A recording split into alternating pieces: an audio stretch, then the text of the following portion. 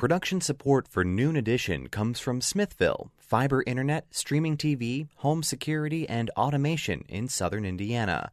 More information at smithville.com. And from Bloomington Health Foundation, partnering with local organizations and citizens to invest in programs that address our community's health needs. Bloomington Health Foundation, improving health and well-being takes a community. More at bloomhf.org.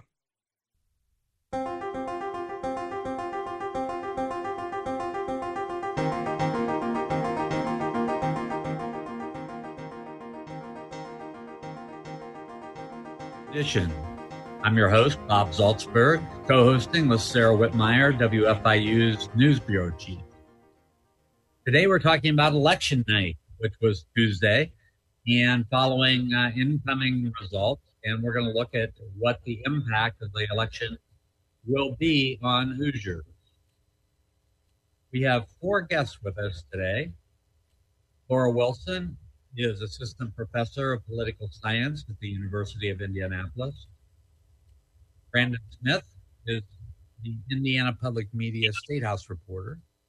Senator Greg Taylor from District 33 is the leader of the Indiana Senate Democratic Caucus. And Senator Roderick Bray is from District 37. He's a Republican. He's the Senate President Pro Tem. You can follow us on Twitter at Noon Edition. You can send us questions there. You can also send us questions for the show at news@indianapublicmedia.org. Thank you to the panel for joining us today. It should be a pretty lively conversation. I want to start by just asking each of you to give me a takeaway from this year's election. And I'm going to start with Laura Wilson from the University of Indianapolis. Laura? Yeah, well, first of all, thank you so much for having me. I'm excited to be here. And thanks for picking me to go first because I get the easiest. There's so many things to talk about. I am going to take the easiest option. And I think the biggest takeaway on the whole is looking at voter turnout. No doubt people were really invigorated, I think, in 2020 in terms of politics, whether you were angry or excited, enthusiastic or perturbed, whatever it might have been, we saw great numbers in the polls. And I don't know that I wish 2020 to happen all over again, but the voter turnout numbers look great. The projections from the Washington Post estimate it might be as high as 66%, which would be darn near record-breaking. Many states, including Indiana, were projected to exceed our 40-year records. And you even had states like Wisconsin, for example, that had over 80% or close to 80% voter turnout. So I would just say one of the biggest takeaways I have is looking at that voter turnout. And there's a lot of analysis we could do as to understanding why and how. But it seemed obviously incredible numbers of voter turnout, a lot of people caring, a lot of people participating, which is always going to be good for democracy.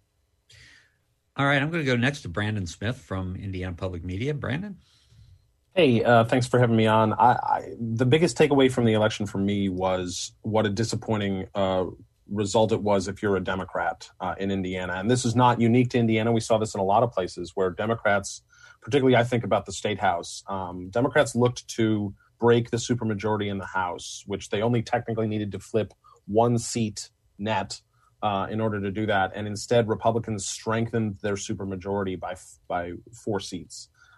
That's a really disappointing performance for Democrats going into the election when they thought they were going to make more progress. Now, they did chip away slightly at the supermajority in the Senate with them able to flip a Republican seat in the Indianapolis area. But overall, and if you look at the disappointing results for Democrats on a statewide level with Dr. Woody Myers getting blown out in the governor's race, with Jonathan Weinzapfel really not making it close in the attorney general's race. I think the biggest takeaway for me was how surprising it was to see how dismal, quite frankly, I don't know another word to use it, the performance was for Democrats in a lot of places across Indiana. All right, Senator Taylor, you're the leader of the Indiana Senate Democratic Caucus. What were your takeaways? Like Laura said, first of all, I think it was great that we had higher voter turnout in the country, let alone the state of Indiana, that we've ever had. That being said, I would have to also agree with Brandon that there was a performance that, as a Democrat, we probably need to rethink how we do our campaigns. But that being said, we have an opportunity as a state of Indiana that we're going to be redrawing the districts. One of the components of losing a district is the fact that that we have districts that have been drawn that way. Not saying that Republicans were the only one to do it. Democrats did it in the past, and I think it's time for a new system to be put in place so that we do have some parity and we do have ideas that can be heard from each side of the aisle. No one, and I mean no one, Democrat or Republican, should be able to make laws for the state of Indiana with no input from the other side of the aisle. And that's the situation that we're in. I've been in the Senate since 2008. And when I started, there were 17 Democrats in the Senate. At one point, we were down to 9. We chipped away at that, and we're up to 11 now. But, until we take a serious look at how we draw maps in Indiana, you can expect this to continue for at least another decade. All right, Senator Bray, you're batting cleanup on this question. So what's your key takeaway? Well, a couple observations and then maybe a comment on what Senator Taylor just said. But I want to also say thank you for having me on. Excited to be here and looking forward to the program. And just as Professor Wilson said, I too want to parrot the idea that the voter turnout, frankly, is exciting. As a candidate, when you're out there and you're trying to get everyone's attention and hoping to come to vote for you, it's just nice to see the heavy turnout because people are paying attention, and this obviously is very, very important. I certainly am convinced that it is. So happy to see that turnout. I think one of the really interesting things, obviously, it was a pretty good year for Republicans here in the state of Indiana, and but we've seen this nationally. The polling is pretty tricky to follow these days. We did our own polling as a Senate on some of our local, more competitive seats, and as we did the polling, it looked like some of those races were very, very close. And at the election day, it turned out that they weren't really as close as we thought. Some of them. Now we lost one seat this year, obviously, but so for whatever reason, nationally and locally here in the state of Indiana, that polling has become a little bit problematic, and there are probably a lot of different opinions on the reason for that. I'm not smart enough to know exactly what they are, but it was tricky to kind of figure out, and as you're trying to plan campaigns, that makes it a bit complicated. One thing that Senator Taylor indicated about the majority of the minority and the blaming that on the districts, and I don't know that that's entirely fair or even quite fair at all. Actually, when you look across the state of Indiana after this most recent election, there are almost 90% of the county commissioners in the counties across the state of Indiana that are Republican, meaning 10% are Democrat. Now, the Senate majority is about 80 to 20, just a little bit less than that at this point because the Democrats have 11. But when you look at all statewide office holders are Republican, almost 90% of the county commissioners. I don't know what the percentage of county sheriffs across the state are, but it's certainly over 80% that are Republican. And so you really can't blame those on districts because they're either statewide or county. And I think at some point you just have to realize that Indiana is a fairly red state. All right, I want to get some other feedback to that. So Laura Wilson and Brandon Smith, both of you, study politics, and how important is redistricting this year in terms of how Indiana is going to look for the next 10 years? Dr. Wilson, let's start with you. Sure. Well, it is incredibly important. And when you look at the redistricting, the drawing of the district lines, of course, part of it comes into question who does that. There's also the question of the process. And I'd encourage, just as a sidebar for folks that are really into this, the National Conference of State Legislatures, ncsl.org, has great comparisons for all 50 states, and you can see how different states do it. In many states, it is the state legislature drawing the district lines. But you have states like Iowa where they have a nonpartisan commission. And yes, there are people from both parties that participate in it, but it's nonpartisan in that you also have people that aren't actually partisan, and it's comprised of a wider group of people. There is the question, of course, that who does it, but but to the larger impact issue here. What does it matter? It matters quite a bit because we want to see competitive districts. Right? In the ideal democracy, in the interest of elections, and I mentioned turnout earlier, people are going to be involved. People are going to be engaged if they think that their vote matters. And the reality is, if you have overwhelmingly red or blue districts, right? And there's all different types of gerrymandering. We could talk about cracking and packing, splitting votes, diluting votes. But with any way you do this, if it's biasing one party or another, it's ultimately to the disadvantage of voters. Because if I live in a district that I know is overwhelmingly going to benefit one party, now if I like that party, that's great, cool. They're my party. But I'm also not going to be very inclined to vote because they don't need me, right? Why waste my time? I'll just enjoy my Tuesday. And likewise, on the other side, if it's the party I don't like, right? Well, that stinks. I don't like it. But also, why be inclined to vote? Because it's not going to change things. So if you have those districts that aren't competitive, I think ultimately it's not even just that they depress voter turnout, but the interest, right? And then there's the larger question too of, are they representative of the constituents in that district? Yes, the district may be overwhelmingly red or blue, but is that truly representative of the people within the district and the state as a whole? And so I think there's so many things important and worth considering here. The impact for the next 10 years, what our priorities, what our policies are, how much power parties have. It really does impact, I think, almost every aspect, really and truly, of the election. Brandon, do you think that there will be any significant change in how the state redistricts? Whether it seems like Senator Taylor, and he can certainly talk for himself, but it sounded like he had some hopes that maybe we would switch up how we're doing this, and there might be a different set of maps. Absolutely not. There is zero chance of that happening. This is something that Democrats and Republicans have been advocating for a long time. We saw a 2-year study commission on this topic about half a decade ago, and the Republican members, some of the Republican members from the House on that commission, all the Democrats supported a sort of independent commission to oversee legislative map making, and Senate Republicans have generally been opposed to that. They think that the current method is fine.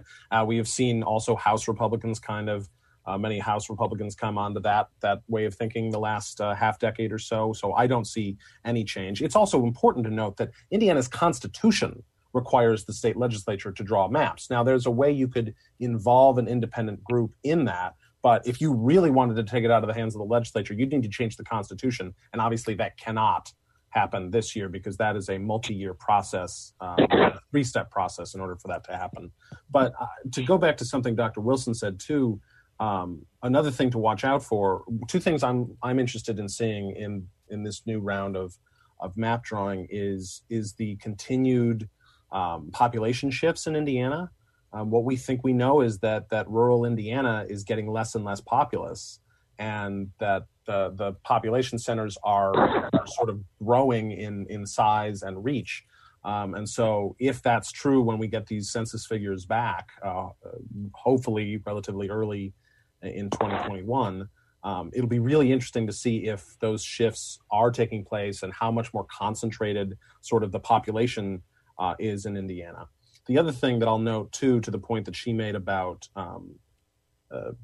competitive districts and competitive races, one thing you do see if you have maps that generally benefit one party over the other is that there are competitive races, but they're almost exclusively in the primary.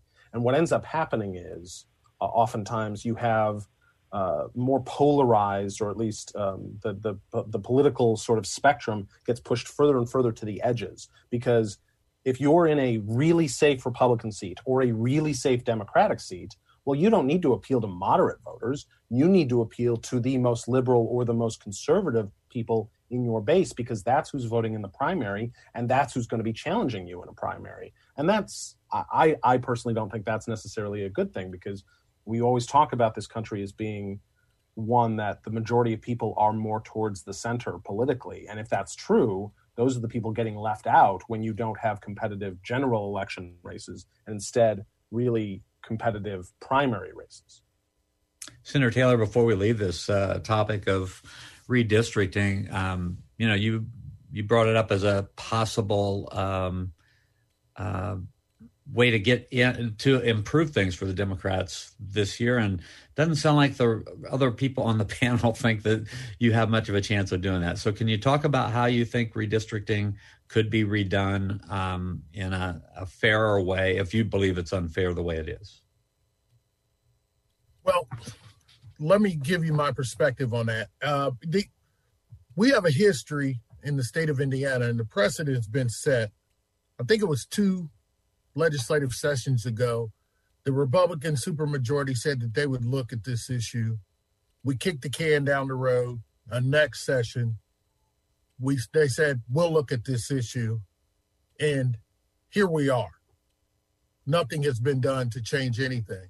So, kind of consistent with what Brandon said, no. Until things equal out and people in the supermajority are not in the supermajority, there's not going to be a change. And I'm not actually penalized. I wouldn't expect it if it was a Democrat supermajority. But here's the problem. The losers are the citizens of the state of Indiana. And I'll give you a perfect example of why redistricting needs to be looked at in this state. I benefit from gerrymandering the districts. I'm in a 78%, 76%, probably higher than that now, Democrat district. If I didn't feel it was necessary, I wouldn't have to campaign except for in the primary, as Brandon indicated. But who loses for that? It's the citizens and the people that I represent. One thing that I think we don't know and that we should realize is the demographic shifts are coming to central Indiana. I don't envy the Republicans for trying to draw districts in the city of Indianapolis and the surrounding suburban areas. Senator Bray talked about the fact that, a lot of county councils are Republican, so it's consistent. Well, we've got a Democrat mayor of Zionsville. We've got Democrats on the city council in Carmel. I'm going to predict that Avon, Greencastle, Plainfield, Fishers, we're going to see the same thing because people are moving and rural Indiana is losing population. And if you look at that population, it's populations of color. People in the minority, as far as ethnic minority, are moving to central Indiana, and it's changing the shift. So I think it's going to happen through natural progression with the migration of people to central Indiana. And once that happens, I have no idea what we're going to be up against, but I can tell you this, we can't keep kicking the can down the road. We better do something soon. Senator Bray, you did mention, the fact that there is a huge majority, like 90% of the county commissioners in the state are Republicans, and the same with sheriff's offices. And so it's county by county, there is a lot of Republican leadership. But again, I just have to mention, from a redistricting standpoint, Monroe County is a very Democratic district, and yet we're represented here by 7 different legislators, 5 of whom are Republicans because of the way the maps were drawn. So I don't know if you can explain that or not and how that happens, but you can do that or not. You can move on to just another topic, which is, what do you see as the biggest issues facing the state, beyond, this redistricting issue that we've already spent about 10 minutes on? Well, and I'll make one more comment on that, and then talk about some of the big issues. But Brandon is first right. The Indiana Constitution requires the legislature to redraw those districts, and so we'd have to change the Constitution if we wanted to change that. I don't know that we do want to change that. Accountability needs to be in the hand of the office holder, and that's me and Senator Taylor and the rest of the General Assembly. And if you can say it's a nonpartisan board that you would appoint, but everybody comes to the poll or any position with some political interest. And the people that are going to appoint that nonpartisan person are probably going to have an interest in what that person's philosophy is either, whether it's publicly known or not. And so I would push back a little bit on the idea that it's easy to get a nonpartisan board, because it's probably very difficult. And then do you cede total control to that nonpartisan board, or does the General Assembly have the ability to come back and kind of do a veto or an override of what they do? Would have to have something like that, since the legislature constitutionally has to draw those districts. But if the legislature then overrode something they did, it would be very, very highly criticized, I would assume. But just the idea of pushing back that a nonpartisan board might not always be nonpartisan, I think that's important to recognize. Well, shifting gears a little bit then to some of the important pieces of what this legislative year is going to look like.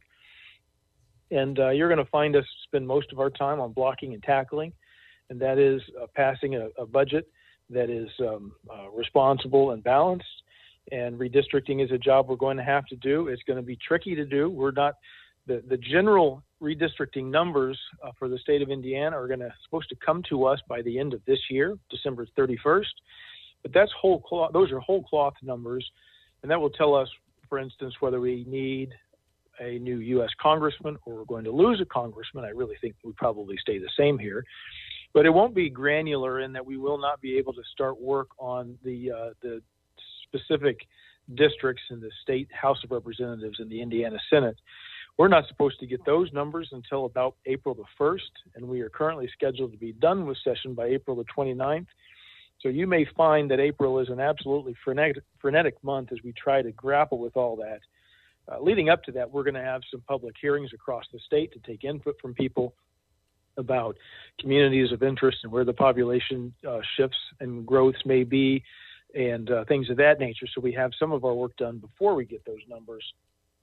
But that's going to be a big challenge. Outside of those two issues, we're going to continue to work on the healthcare costs, which is a really big issue for the state of Indiana. And we're going to work on some issues pertaining to COVID-19. For instance, we're going to try to find ways that if a company and or a charitable organization or even local government or school are taking their due diligence to make sure that the employees and customers and students are safe, then there is some liability protection for them in this COVID-19 world. We want to do that so that people can have some level of confidence that they can get back out and get back to work in a safe fashion. All right, Sarah.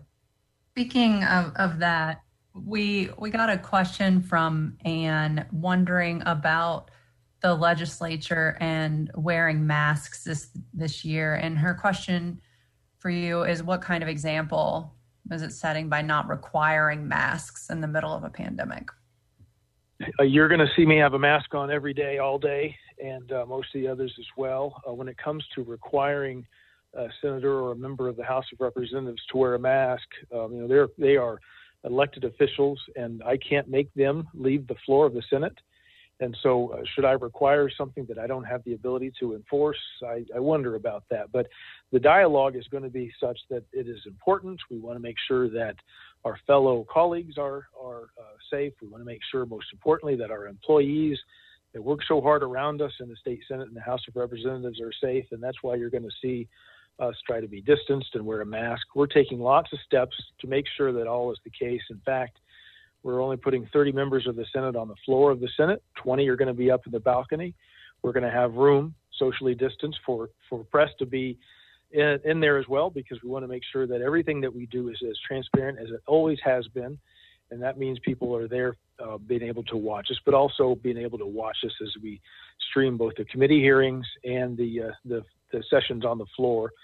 And so you're going to see us take a lot of precautions there, and you're going to see at least yours truly wearing a mask.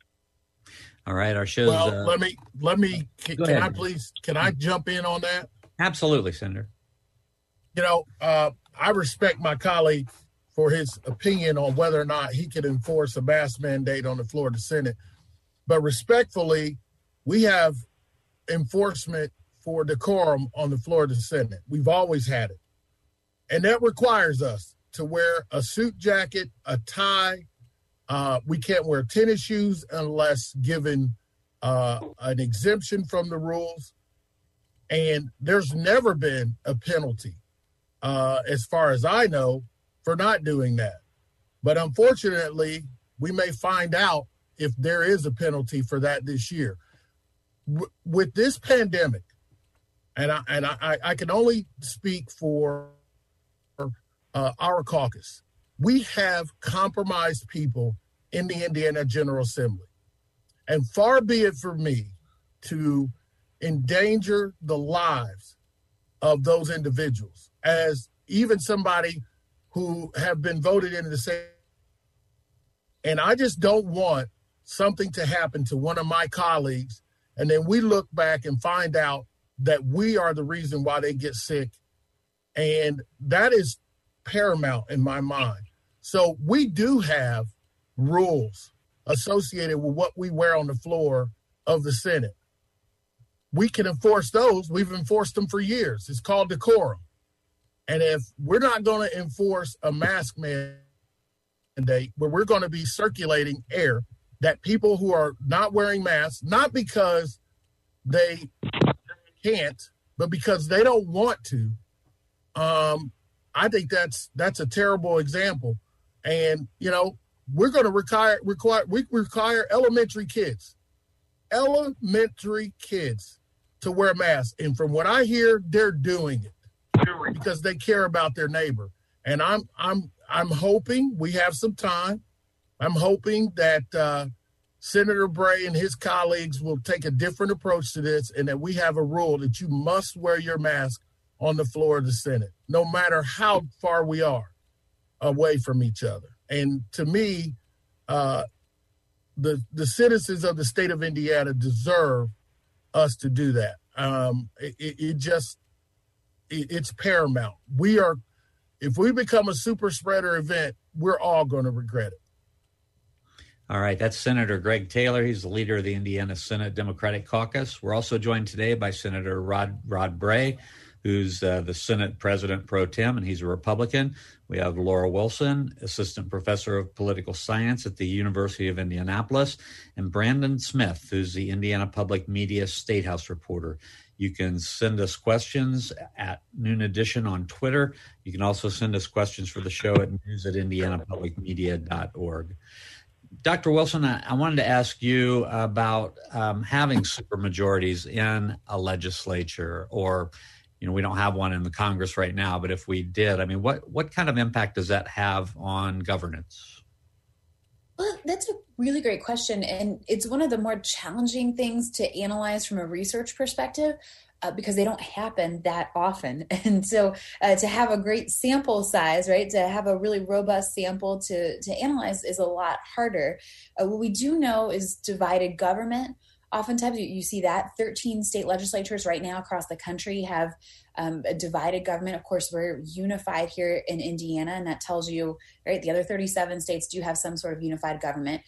We do know that with regards to power and partisanship, it's going to influence not only the kind of policies that are introduced, but what really gets prioritized.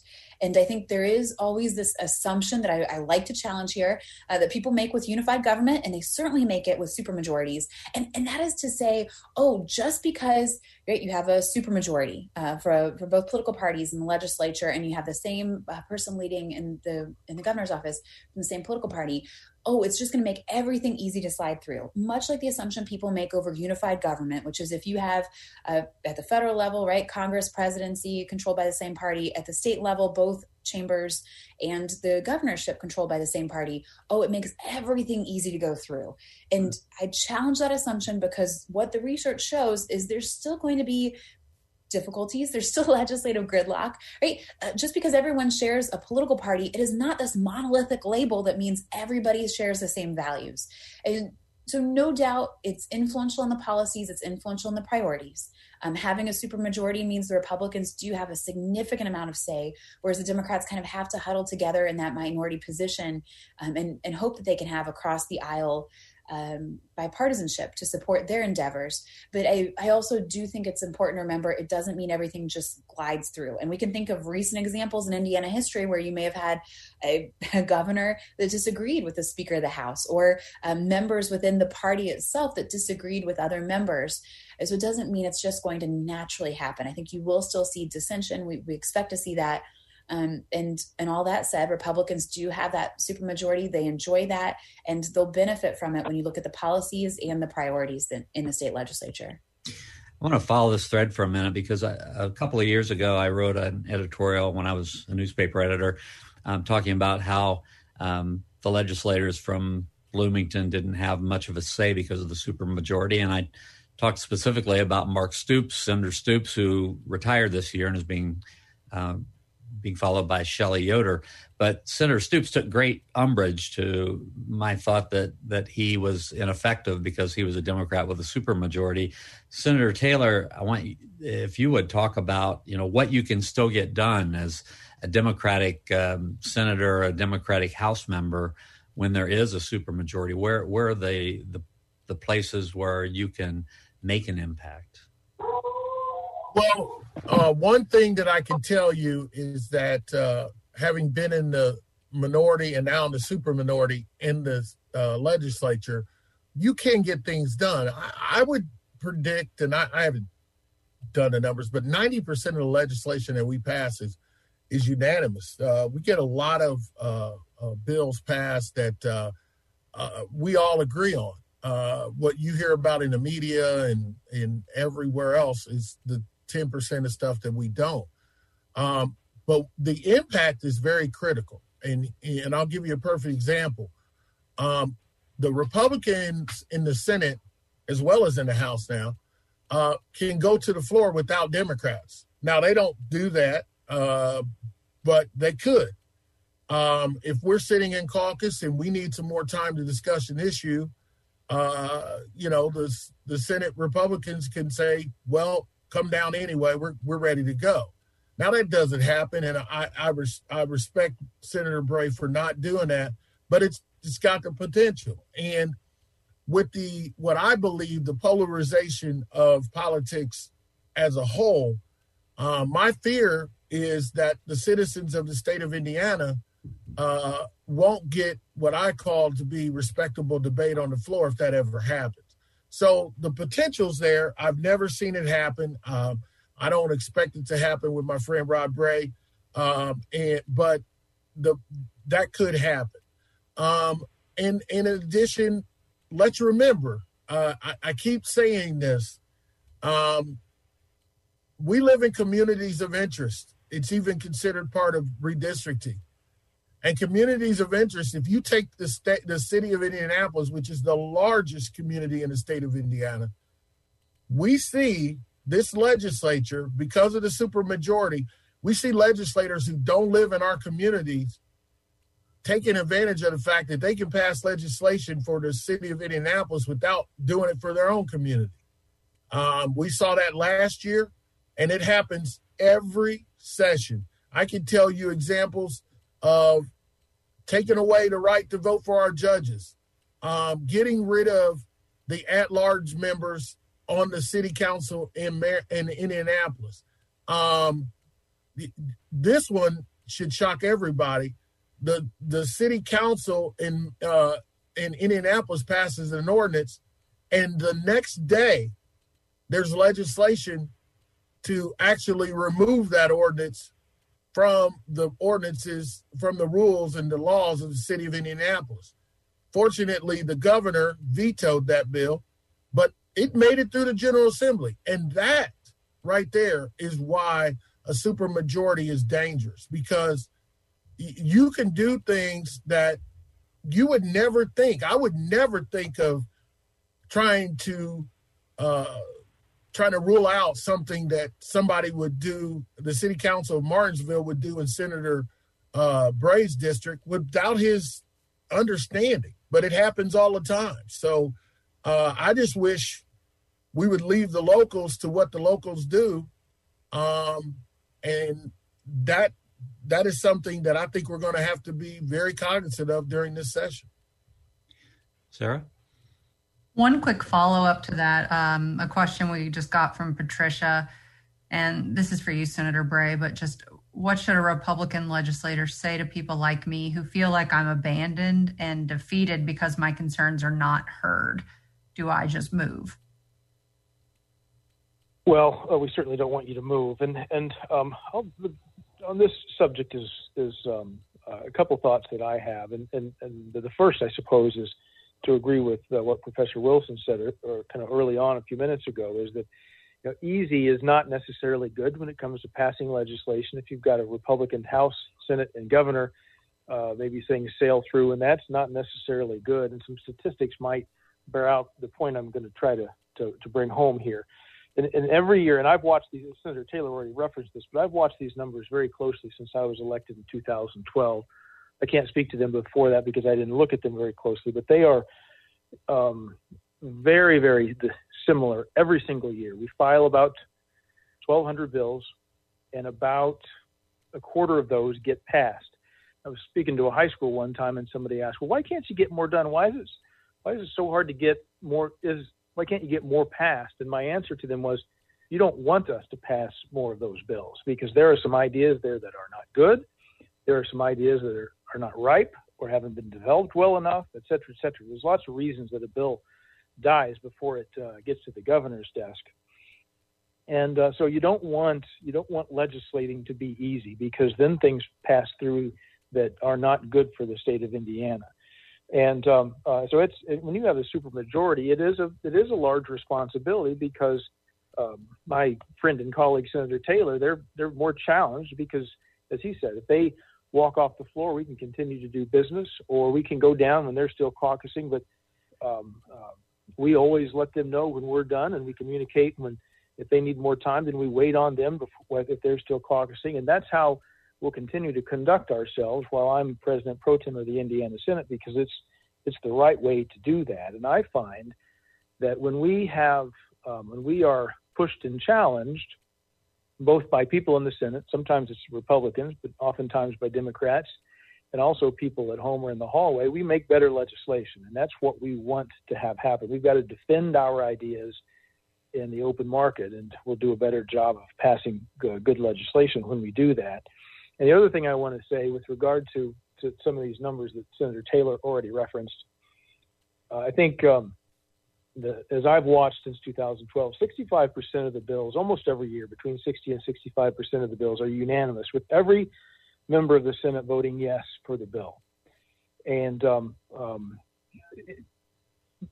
over 90%, every year that I've been in the Indiana Senate, over 90% of the bills that have passed, usually it's closer to 95%, are bipartisan, with one Republican and at least one Democrat voting for the bill, which leaves really a number of bills that you can count almost on one hand as the ones that are passed along party lines. So it's pretty rare that it happens. And I think there's two reasons for that. One, the Democrats come every day bringing value and fighting and coming up with positions. And the other thing is that the Republicans don't ignore that. We want them at the table because we recognize we pass better legislation when we're being challenged. And we'll continue to do that while I'm president of the Senate.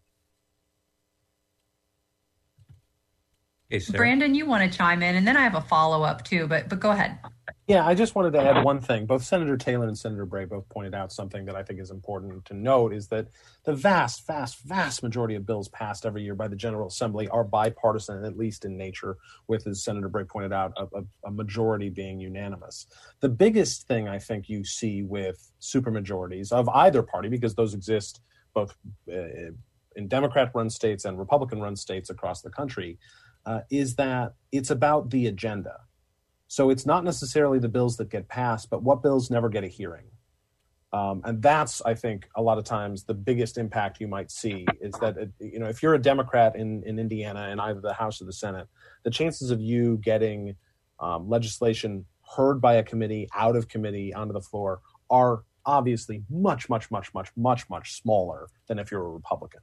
Which is not to say it's impossible. We see we see bills every session that are led by Democrats, co-sponsored usually by Republicans, but led by Democrats, advanced through both chambers of the General Assembly. but the chances of that are much more remote when you're in a super minority, as Democrats are in Indiana.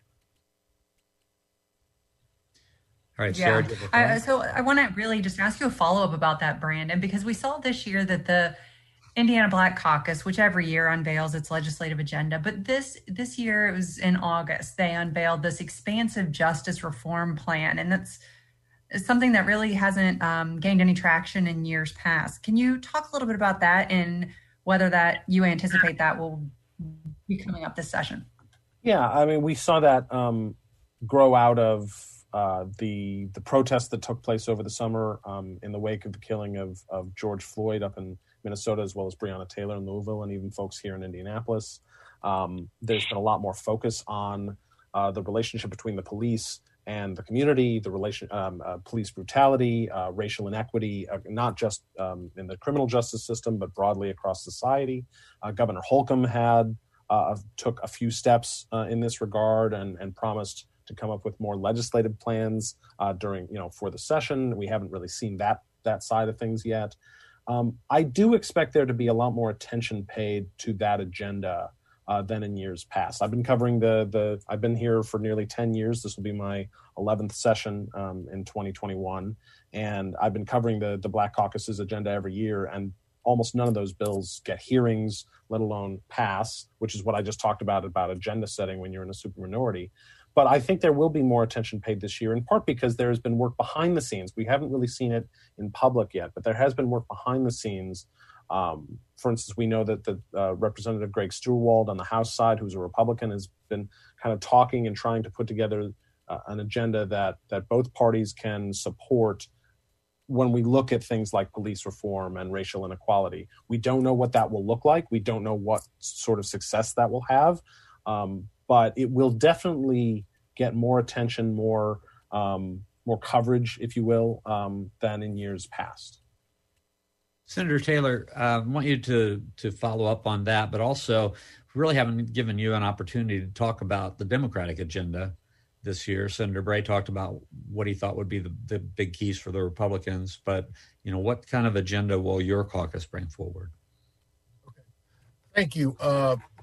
Well, let me talk about the Black Caucus agenda first, because I think that just says a lot about the state of Indiana and where we're going. None of the suggestions, well, let me say this. When you look at that report and the suggestions,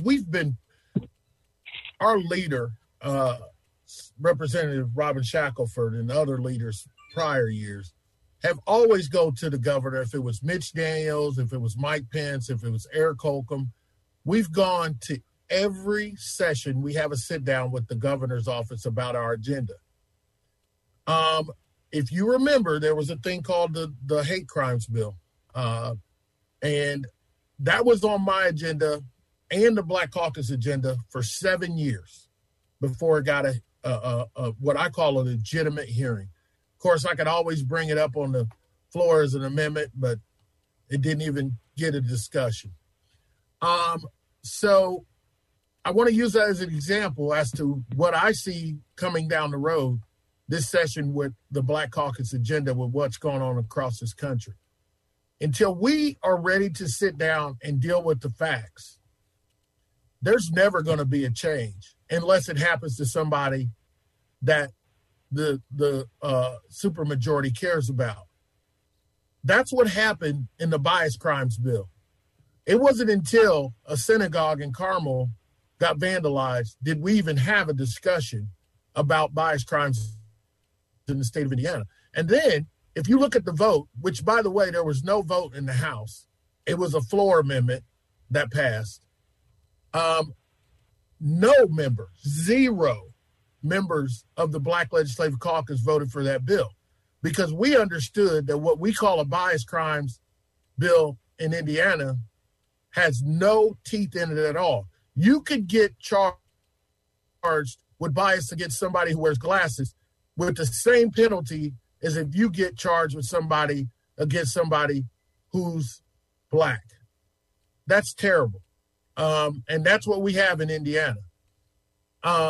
So my fear, not only are we going to deny that it exists, But if we do put forth any legislation, it's not going to be beneficial to the communities that we want it to be beneficial to. I hope that changes. Senator, can I just ask you, now, if I remember right, Governor Holcomb brought forward a bill that would have maybe been supported by the Black Caucus, but when it got into the legislative chambers, it was watered down quite a bit. Is that correct? I don't know. I never saw the governor's bill. I never saw it, but he signed the one that passed, which now he says we have a bias crimes bill. That's all I can do is speak to the facts of that. I have no idea. But let me talk about the Democrat caucus agenda. First of all, we need to do something about education in Indiana. This pandemic has actually opened up and revealed where we are. We're going to have a considerable amount of schools that under our existing standards will be considered F schools. Even schools that we traditionally believe are some of the most successful because of what we've gone through in this pandemic. The second thing, we have a situation in the state of Indiana where the skills that are needed for people to have good paying jobs where they can feed a family need to be rethought, and people need to be retrained in those areas.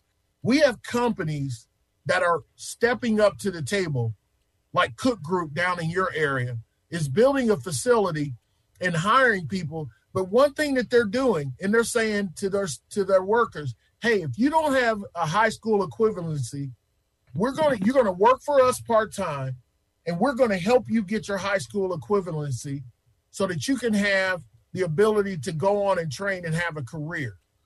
We have business people who are willing to step up and do and team with the state of Indiana. We have to do this. Here's the other thing, and this is going to sound strange coming from a Democrat from Marion County. What we also recognize is that we have an infrastructure problem, not just crumbling roads and bridges, but a technology infrastructure problem. There are people in rural Indiana who can't get Wi-Fi speeds enough for those children to be at home while we're doing distance learning. That's terrible. And the state of Indiana should be working with communities in the federal government to develop a program to get Wi-Fi and fast Wi-Fi out to those rural areas. Those people deserve an opportunity, just like I have here in Indianapolis with my children having high-speed Wi-Fi. So we've got a lot of work to do. Notice that none of that was about Democrat or Republican issues. None of that is about what we need to do from a left or right. That's Hoosiers. And if we can do those things, I think we'll make it better off for everybody else. So that's part of the Democrat agenda. We'll be unveiling that agenda sometime after the organization day, and I'll have more specifics, but that's the Democrat agenda. All right. Senator Bray, any common ground there? Absolutely. When you talk about some of these things, I mean, in particular, the infrastructure piece, I mean, the nice thing about where we are, we did kind of a gas tax a couple of years ago, and since that point in time, we've been ranked number one nationally for our roads and bridges infrastructure. But Senator Taylor is exactly right with regard to broadband. It's been a constant and rapidly growing need. It still is today. We've done a few things to make it move in a good direction. A couple of years ago, we put out $100 million in grant money.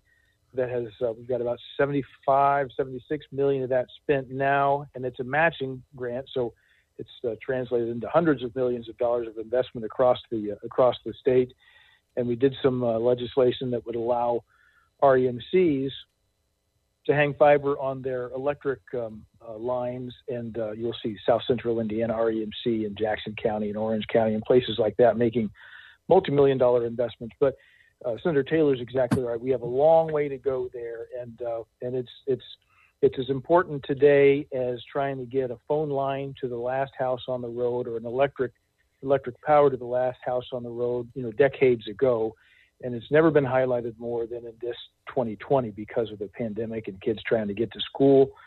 via remote access and telehealth issues that we've been that have really been going fairly well, but we need more access there. So and trying to skill up our Hoosiers to reach and meet the demand of the new jobs that are out there. So there's no doubt there's common ground in what he's just said. Okay, we only have a couple minutes to go. I want to ask both Brandon and Laura one more question each. Laura, for you, we've seen very divisive election. Do you think that we're going to be able to come together? Do you see any evidence we're going to be able to come together after, we have President-elect Biden now, still a very strong majority in the Republican Party nationally, for the Republicans nationally? Will we be able to come together?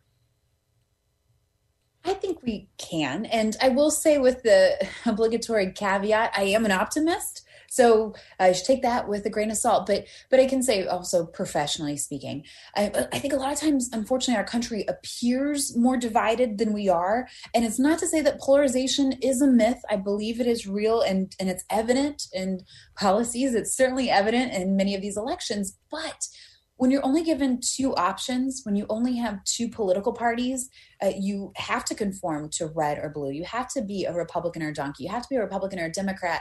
There's not a lot of leeway to show off the diversity within the parties. They serve as these large coalitions, and there's a lot of diversity within them of people who vote for or affiliate or identify with the political party, with lots of other people that may not agree on all those same issues. So I do think there's a way we can come together. Of course, bipartisanship is key. And I'll also say one of the things, just as a shout out and a recognition I think people often don't recognize, we've heard both Senator Taylor and Senator Broderick refer to each other as friends and colleagues in the most respectful ways that I think people often demonize politicians as trying to fan the flames, when in fact I think they are very much trying to be a part of the solution. So I do think it's possible to come together. Of course, half the country will be sad after any given election. Half the country will be happy.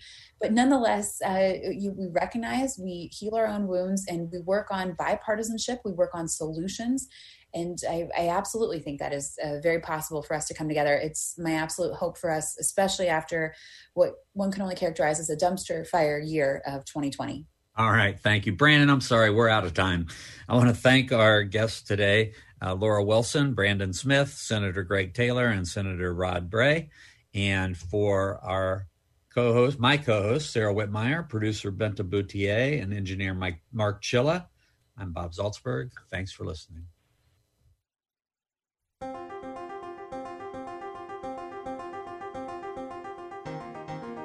Noon Edition is a production of WFIU Public Radio. A podcast of this program is available at wfiu.org/noonedition. Production support comes from Smithville, fiber internet, streaming TV, home security, and automation in southern Indiana. More information at smithville.com. And from Bloomington Health Foundation, partnering with local organizations and citizens to invest in programs that address our community's health needs. Bloomington Health Foundation, improving health and well-being takes a community. More at bloomhf.org.